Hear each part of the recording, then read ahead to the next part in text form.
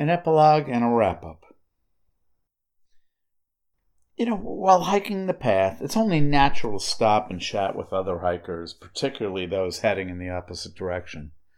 Because remember, they've already been where you're going, and by the way, you've already been where they're going. It's also, I suppose, a hiking etiquette of sorts. Unsurprisingly, many of the hikers we encountered on the way were English, and easily picked up on our American accents, revealing us as Americans. What was more surprising, several were puzzled at our presence and asked us some version of, as I would put it, why did you come all the way here? We chuckled off the first couple of these type of inquiries by suggesting, we were simply adventurous, we were retirees, or as I called it, flexibles. But after a couple of days, a better response occurred to us. The reason we're here is because there were no Roman ruins anywhere in North America.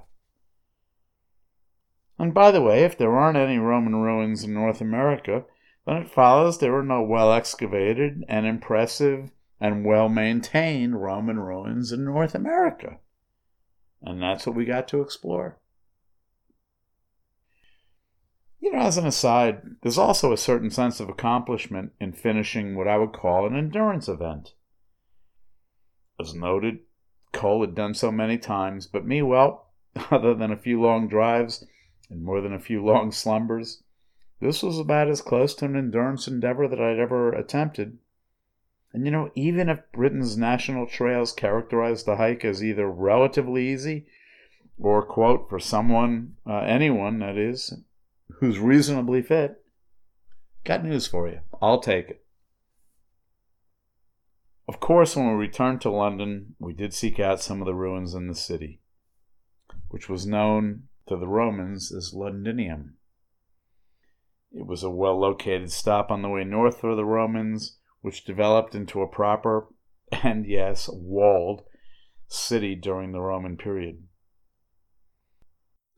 For us, the particular interest was the amphitheater at Guildhall, which was discovered during construction of the current structure that's there.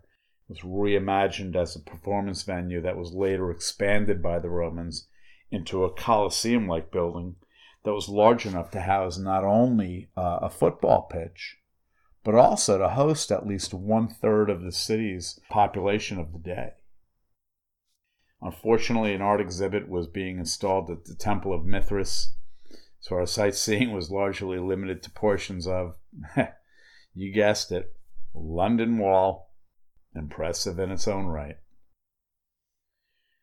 But regarding the iconic wall, Hadrian's Wall, and hiking the Hadrian's Wall path, a paraphrasing of the Romans is in order to close our narrative. We came, we saw, we conquered. Oh, and we thoroughly enjoyed it. Thanks for listening. If you're interested in seeing pictures or panoramics of the journey, come by at roadcasts.com and click on the Hadrian's Wall icon. In the meantime, safe travels and see you next time.